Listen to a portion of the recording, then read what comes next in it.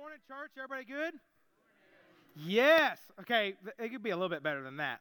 I know, I was telling somebody I'm on my fourth cup of coffee, okay? And so I know that you're like, what in the world? But y'all doing good? Everybody good? Man, what a beautiful fall day. And the Braves won last night if you're a Braves fan. And my Tennessee Volunteers look trashy. So, but anyway, so good to see you. As you just saw, and as Brandon mentioned, man, we're anticipating God to do some amazing, amazing things. If you have called this place home for the last couple years, you know, 2 years ago, we started really a 2-year intentional initiative that we called All In, and really challenging ourselves, whether it was the staff or you guys, hey, how can we be all in for God? And so that's coming to a close in December. And we have just been walking as a team, as a staff to say, hey, what is God calling us to next? Like, let's just think about what does He want us to do? And this whole idea really under Wayne's leadership came of let's be one. As he said in the video, you don't need me to tell you that over the last 2 years, churches all around the world, people, our country have been so divided and not unified. We're like, man, we need to be like that. If you look at the early church, they were one. They were doing everything together. And because of that, God did amazing things through the disciples, through the early church. And we want to kind of get back to that. And so that's going to take unity on our part. And so out of that birthed this one initiative where we are really praying for 3 main components of this, and we're going to start this series next week, and we'll unpack it together. But the first one being that we're praying that we are one church, that even though we have 5 campuses, that we are together in this, that we are working together at the same mission, all those things, because there is more, we can have more influence with us combined in these efforts than just being one church here and one church there. We're one church, multiple locations. But we're also praying one prayer. And we want to be unified across all of our campuses to have this heart, this posture, and this prayer of really, God, just use me. That's like a dangerous prayer, but it's one that we're like, hey, God, how do you want to use me in this season? And so we're praying that together. And then finally, the third thing is one life, that we are praying that beyond anything that we can imagine, that God would use you and God would use me to impact one person's life, that they would come to know Jesus, that you would have the opportunity to lead them to Jesus. And that starts with, I don't know about you, I mean, I'm a pastor and I'm guilty of this, but at times it's like, I'll pray for that person. They need to come to church. They need to know God, all these things. But then we're kind of standoffish. We don't do anything about it. And really, this is a prayer and an intentionality to step into it and say, how can God use me in this? And so I just challenge you for the next 3 weeks, come, be attentive, man, just dig into it and really allow God to speak to you. How does He want to use you in these next 2 years? It's really, really, really exciting. And that brings us to our last week of this Revive series. If you've been here, kind of in conjunction with the whole One Initiative, man, we have been praying for God to just start a revival in our hearts. And I know when I think of revival, I think of like old school church, like a tent revival, and a pastor comes to town and preaches a fire and brimstone message, and people come to know the Lord, okay? But that's not what we're talking about. We're saying that God is stirring something in us, that we are no longer complacent to just say, hey, I'm okay with just being okay. That there is a spiritual awakening, because I don't know about you, and I've said this over and over, but I don't want to say it's happened in the last 2 years and just blame COVID. I feel like we blame COVID for everything. But, man, we're exhausted. We're just tired. We're worn out. We're stressed. All these different things. And, man, we just want God to do something amazing. And so over the last couple of weeks, I've challenged you really with 2 big things. One being, as we looked at the passage in Revelation the first week, do not love religion, but love God. That over anything, man, we could talk about the things of the church and traditions and rituals, and man, I just love the music and I love this and love that. Love God first and foremost, because God spoke to John in Revelation and said, hey, like you have fallen from your first love. You've fallen out of love. And maybe you're here and you've never had a time where you said, hey, God's my first love. Like I've surrendered my life to Jesus. Man, I would love to talk to you about that. It's nothing embarrassing, man. It's life-changing. And I wouldn't do anything to embarrass you, but to help walk you through what does that look like for you to give your life to Jesus and for him to totally rock your world and be everything to you. So you don't just love church, but you love God. So that's where it starts. That if revival is going to happen, you and I need to be passionately in love with God. But the second thing that we talked about last week is in order for revival to happen, man, we need to be in God's Word. It needs to be center stage in our life. We cannot expect God to do big things in our life and not be connected to reading the Bible. I know sometimes I'm guilty of this too. Man, sometimes it's like, is that even relevant? I don't really understand that. Just didn't do it for me. That kind of stuff. But as we're diligent and we form the habits of reading Scripture, man, there's like an intimacy that happens with God. And for revival to happen, that needs to happen in our lives. And in its simplest form, those are really like two things: love God, love the Bible. That sounds super churchy, very cliche. Like you probably, if you went to VBS when you were 4 at your grandma's church in the hills of Tennessee, I don't know. But it's like love God and love church. So simple, but so true. But here's the problem. Is that I would say most of us know that. We know that we should love God and we should love the Bible, but somewhere along the way, we get off of that path. And we were talking about this as a small group this week. I think it really boils down to one thing. We've talked about it over the last couple weeks on Sunday. It really comes down to one thing. It's really one word that's a really powerful word. It's actually a very detrimental word if you think about it. But that one word that gets us off where we should be in our walk with God is busyness. Now think about this. I don't know about you. I know I'd say this all the time. When you see someone, hey, how's it going? Our natural response is say, man, I am what? Busy. I'm so busy. And there's so many times that I say I'm busy, and they're like, oh, really, what you been up to? And I tell them, and then I'm like, what about you? And they tell me, and I'm like, well, really, I'm not that busy. Have you ever had that moment? You're like, that was a lot of busyness right there. I'm really not that busy. And if we're really transparent, a lot of times our busyness is filled with just like the dumbest things. Like, you could just watch Instagram reels for hours at end. Or play fantasy football, or find yourself vegging out on some TV show that you don't even care about, but you find yourself watching it. Have you ever had those days where you get home from work, and I know, like, Sloan will be like, hey, what'd you do today? And I'm like, I have no idea. Have you ever had those?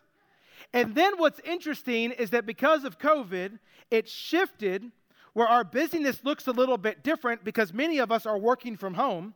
And so now we're like always tethered to work. So now we have that work computer. Instead of starting at 9 and ending at 5, now we're looking at like at 8, and we're answering that phone call at 8 o'clock at night. And so it's like we're always connected to that. And this busyness just gets us off track and off the path of really loving God and loving His Word. What ends up happening is those things are no longer a priority. They're more of an afterthought. We get so busy and we're doing our things, and then weeks go by, months go by, and it's like, you know what? I should probably pick up my Bible. Or, I need to go to church. And so the busyness, maybe it's starting a new family in your life, or starting a new job, or transition to move, and I might step on some toes here, but even like the whole COVID thing, people watching at home, and if they need to watch at home, that's great. And that's fine. I get that. I'm not trying to like force people here, but it forms a habit, and it's like, hey, we miss you at church, and we'd love to see you. Yeah, we've been watching online, and I always do this. What was last week about? I was busy. I'm like, oh yeah, see what he did there? All right, but think about that. We get off kilter, and here's the thing. If you don't hear anything this morning other than Scripture and this one point, I'll be okay with that. Because here's the thing. when God is not a priority, eventually we will spiritually starve to death. When God is not a priority in our lives, we will eventually starve to death. Now, I'm not trying to make light of this point, and I would probably, most of the men in this room would probably agree, and if you don't agree, your spouses would definitely agree with this. But there are times in my life as a man that when I get hungry, I get hangry. Are you with me? Like you've skipped a meal, you get a little irritable because you're hungry. You're like, man, I need some food. Like right now, I can feel in my stomach. It's like, I need to eat. And so it's like this, you just get irritated easier and all these different things. And I really do think, I know this is a cheesy illustration, but think about this for a second. I think that we live in a hangry world. Because if God is not a priority in your life, how are you being fed?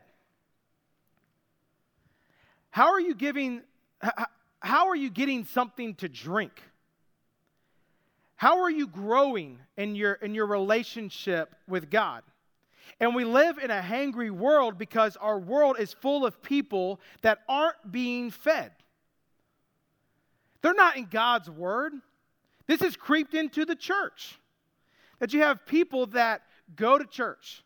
They love religion. They love the things of God.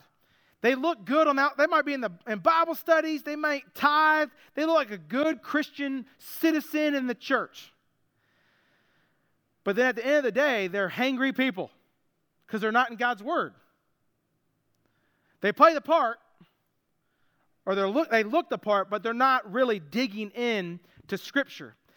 And when I see that, if I'm not a Christian, I'm like, I don't want anything to do with that. It's fake. And we can't be that. Because what ends up happening is we don't feed and you don't drink, man, you starve to death. You can ask my wife, Sloan. I love the show Alone. Have you seen that show? Essentially, the premise is they put, I think it's 10 people.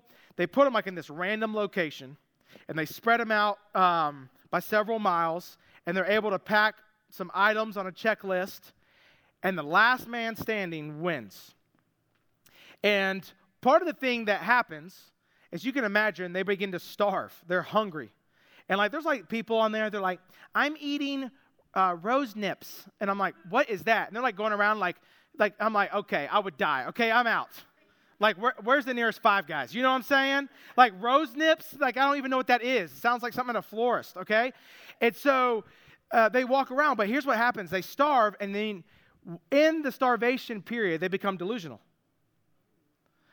And they start to think things, and they're just like crazy, and then they get so delusional. I saw a season this past season, literally, I don't know how this happened, but it was like a dead bird was like on the river or the lake and like floated ashore, and the guy's like, I'm going to eat it.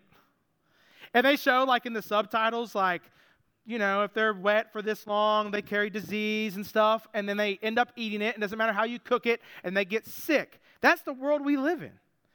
We're not getting spiritual food, and so we're not being fed. We're starving to death. And we see in Scripture that Jesus says, I'm the bread of life. He also says, I love this story. I love it because I can just relate to it. Is that you have this story in John 4 where Jesus and the disciples are going from town to town, and Jesus wants to take an alternate route, and he wants to go through a place called Samaria.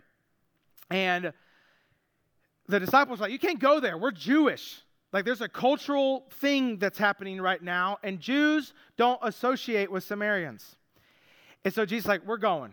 Because he knew that there was a divine appointment that he needed to meet this lady. And so at this well, there's a Samaritan woman who's thirsty. She's in the middle of the day, in the heat of the day, because of the shame carried with her reputation as being pretty scandalous. And so it was normal to go and fetch water in the morning when it wasn't so hot, and in the late afternoon. She's in the middle of the day. No one's there. And Jesus meets her right where she is. And he says, hey, are you here to get water? And he's like, let me help. And she's like, hey, you're not going to be able to help. You don't have a bucket. And he said, well, let me kind of tell you this. Everyone who drinks the water of this well, they will thirst again. But whoever drinks of the water that I give will never thirst again. Now, you got to imagine that lady's like, okay. But then he begins to tell her about her life and exposes some sin. It's a harsh truth. But we see her life has changed. She goes back and tells everybody who she encountered because he met her need. And for us, what we're going to see this morning as we close out this series is in order for us to really, truly experience revival, for us to really be used by God, man, we have to hunger and thirst for Jesus. And we have to find the satisfaction of those things in Him and Him alone. So if you have your Bibles, turn with me to Psalm chapter 42. We're going to be in 42 and 43. Now, if you're not familiar with Psalms, it's a collection really of ancient hymns and poems. Many of these things the early church would have memorized or they would have sang. We come across a song, and chapter 42 and 43 in its original context were actually together. And you'll see that there's some repetition in both of them. And the writer writes, this is a really intensely personal psalm, and that really is just fully transparent, just letting it all out, putting it on the table. And so let's read this together, and we'll kind of break it down a little bit in our time left. Here's what the psalmist writes. As a deer pants for flowing streams, so pants my soul for you, O God. My soul thirsts for God, for the living God, not the dead God, not one of the gods, not a Greek God, but the living God. And when shall I come and appear before God? My tears have been my food day and night. Now think about that hunger for a second. He's saying, my food has been my tears. Now I think there's part of that that's metaphorical, but there's probably some truth to that. And it says, while they say to me all the day long, where is your God? These things I remember as I pour out my soul. How I would go with the throng and lead them in procession to the house of God with glad shouts and songs of praise. A multitude keeping festival. Why are you cast down, O my soul? And why are you in turmoil within me? I love this. Hope in God, for I shall again praise Him, my salvation and my God. My soul is cast down within me, and therefore I remember you from the land of Jordan and of Hermon and the mount of Mizar. Deep calls to deep at the roar of your waterfalls. All your breakers and your waves have gone over me. And by day the Lord commands His steadfast love, and at night His song is with me, a prayer to God of my life. I say to God, my rock, why have you forgotten me? Why do I go mourning because of the oppression of the enemy? As with a deadly wound in my bones, my adversaries taunt me, while they say to me all the day long, here it is again, where is your God? Why are you cast down, O my soul, and why are you in turmoil within me? Hope in God, for I shall again praise Him, my salvation and my God. Man, what a powerful, powerful song. I know that's a lot to take in, and actually I'm quite jealous that I can't write like that. But in these words, we come across this psalmist who is in complete desperation. And that brings us to our first point, that if revival is going to start within us, there's certain aspects that we're going to look through, and the first one is the desperation we feel. That we have to come to a place as believers that God is everything. That there's this desperation and longing that we hunger for and that we thirst for. The psalmist does this incredible illustration of a deer who pants. A deer who's panting for flowing streams. And he says, my soul is like that. It pants for you, God. My soul thirsts for you. And so he has this beautiful illustration of probably this deer that maybe it's being hunted or it's exhausted, and it comes to the stream and it's panting, it's in need, and this longing for God. And that right there in and of itself is this beautiful illustration that really has me stop and say, do I long for God like that? Do you long for God that way? Because the tension that you and I face is that for many of us, while we might have wishes and we need this and we want this, if you really think about it, all of our needs are really met. And I really think in American Christianity, we don't really long for anything because we have everything. And so we kind of apply that to God and say, why would I long for God? I love Him. He's out there. I know He's real. I'm thankful for Jesus. I love my church. But do you long for Jesus? Like every day, like passionate and just the zeal to say, I want more of God. And what I love about the psalmist is there's actually this sense of urgency because he says after those things, he says, when shall I come and appear before you? I don't want to take a number, God. I want to be right in your presence right now. I want to be walking with you. I want to be madly in love with you. I want to see you. I want you to use me. I want those things right now because I long for you.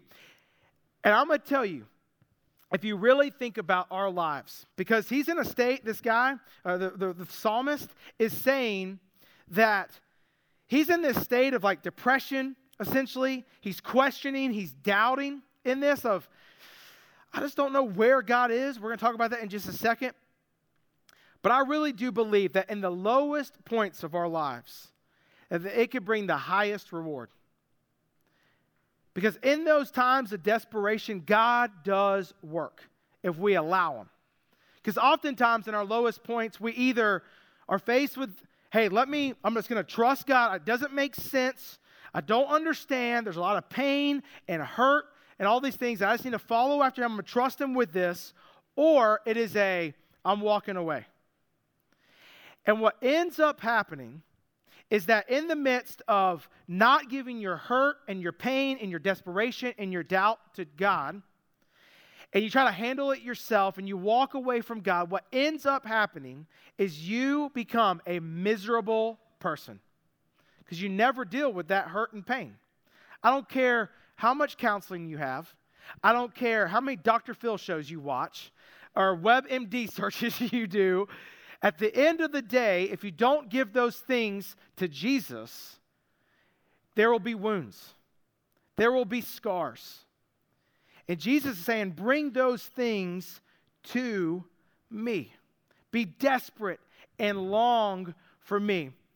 Just this past week, many of you know this, and I didn't ask to share this, but I don't think they would mind, just so we can continue to pray for them. But a sweet family of our church, the Thomasons, great family. Jeff died this past week. 54 years old, married, 3 kids that go here, grandkids that go here. I'm in a shock. And one of the things in the midst of grief and just counseling and, lots of prayer, their oldest son, Josh, said, Dustin, he said this at the funeral yesterday, I've never felt this close to God. And I said, well, why do you think that is? He said, because I'm talking to Him more than I've ever talked to Him before. I'm reading Scripture and His Word more than I ever have before. And I'm just trusting Him. Most of the time, we don't feel close to God because we're not doing any of those. And in the midst of this lowest point, the Thomason family, they are desperate and longing for God to speak and to heal those wounds. And so there has to be this desperation that each of us have, this urgency. Do we want God to do amazing things in us? And if so, do we long for Him? Not the things of Him, but of Him. Secondly, we see that there's this tension that we will face. Now, we will face a tension as believers when God is doing this in our lives, and if we want it, in two different ways. We see in this passage, we see that there's an internal tension and an external tension. The internal tension, think about it, he's evaluating, he's not schizophrenic, he's listening and talking to himself. He's saying, why are you cast down, O my soul? Why are you in turmoil within?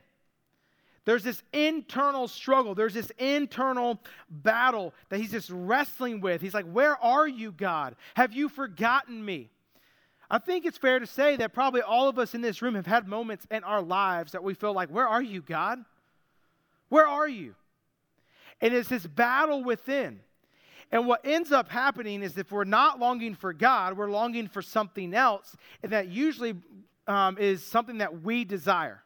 So we take the things that are supposed to be satisfaction coming from God, and we try to find satisfaction coming from the things of this world. We see this in 1 John. It says, do not love the world or the things in the world. If anyone loves the world, the love of the Father is not in him. And those are harsh words. It says, for all that is in the world, the desires of the flesh, the desires of the eyes, the pride of life, is not from the Father, but is from the world. And the world is passing away along with its desires, but whoever does the will of God abides forever. And so when we stop longing for God and we start longing for things of this world, we fall prey to lust, porn addiction, drugs, alcohol, trying to fill a need, fill a void, and fill that sense of longing when that should be in Jesus. That should be in God alone. So there's that internal tension that is magnified in our lives in that. But then we also have the external tension. People around us that are saying, hey, God's not real. That church thing, that's so dumb. I don't know why you believe that. There is no God. Why do you go to church? That just seems so stupid. And the truth is, we live in a world that's lost and broken. We can't expect our world just to rally behind us and our beliefs and trying to follow Jesus. And it's not like we step into our jobs tomorrow and say, hey guys, I just became a Christian yesterday. And people are like, yeah. It's like, okay, shut up. I mean, it's not like we have cheerleaders left and right. We need each other. But our longing, our sense of security has to be in Jesus and in God. And that's what, in this tension, the psalmist, even when he's looking and evaluating, why is this turmoil, this battle within me? He says, hope in God, for I shall again praise him. Why? Because he's my salvation. And he's my God. It's personal. So in times of this tension, to remember that God is the God of our salvation. First love. And for us to put our hope in him in the midst of those difficult circumstances. And then third, and we're about to read Psalm 43, we see that in revival, and for God to do something in us, there's a renewal that we need. In Psalm 43, the writer continues, vindicate me, O God, and defend my cause against an ungodly people. From the deceitful and unjust man, deliver me. For you are the God in whom I take refuge. Why have you rejected me? Why do I go about mourning because of the oppression of the enemy? Now, I love this line. He writes, send out your light and your truth, and let them lead me. Let them bring me to your holy hill and to your dwelling, to your presence. And I will go to the altar of God, to God my exceeding joy. And I will praise you with the lyre, O God, my God. Then he says, why are you cast down, O my soul? And why are you in turmoil within me? And he concludes once again, hope in God. For I shall again praise him, my salvation and my God. So the thing is that when we're going through stuff, when we're facing that tension, and we're desperate or we've forgotten where God is, and we're like, where are you? Man, look to God. You're not alone. He's there. He wants to use you. He wants to do something amazing in you. And just in this, as that battle is happening, he's saying, don't look to the world. Don't look to the battle within. Keep your eyes on Jesus. Now, I don't know if you know who Corrington Boone is.